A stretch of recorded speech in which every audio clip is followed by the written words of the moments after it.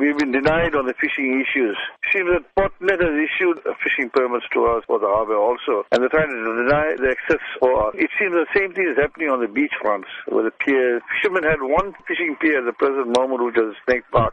And recently, there was a very heavy corruption in the sea, which was caused by the near cyclone that came through. And I think it was slightly damaged here, then, everywhere. And then finally, they said that they will get it done up and the fishermen will come back to fish. And how has this affected fishermen who fish there all the time? It's already gone to about 4 to 5 months, but they have done nothing about it, and they're not allowing any fishermen to fish. How is a subsistence fisherman going to do a living? How is he going to put food on his table?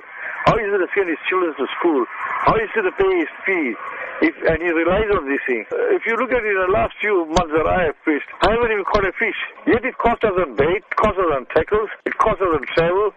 There's a limit for us for fishing. We fishermen have been deprived of this thing because we're given a quota system to catch fish. It's costing us more or less more than us going all the time fishing. You know, it's not fair. It's very unfair. And what was the decision that was taken at the meeting? Now that we want to form a defiance campaign and come back fighting again, we should start taking action and pushing through this thing, because it seems that no one is taking heed to whatever we say. There will be a march on Wednesday, and after that we want to discuss how we're going to go forward. At the end of the day, today the fishermen are still suffering.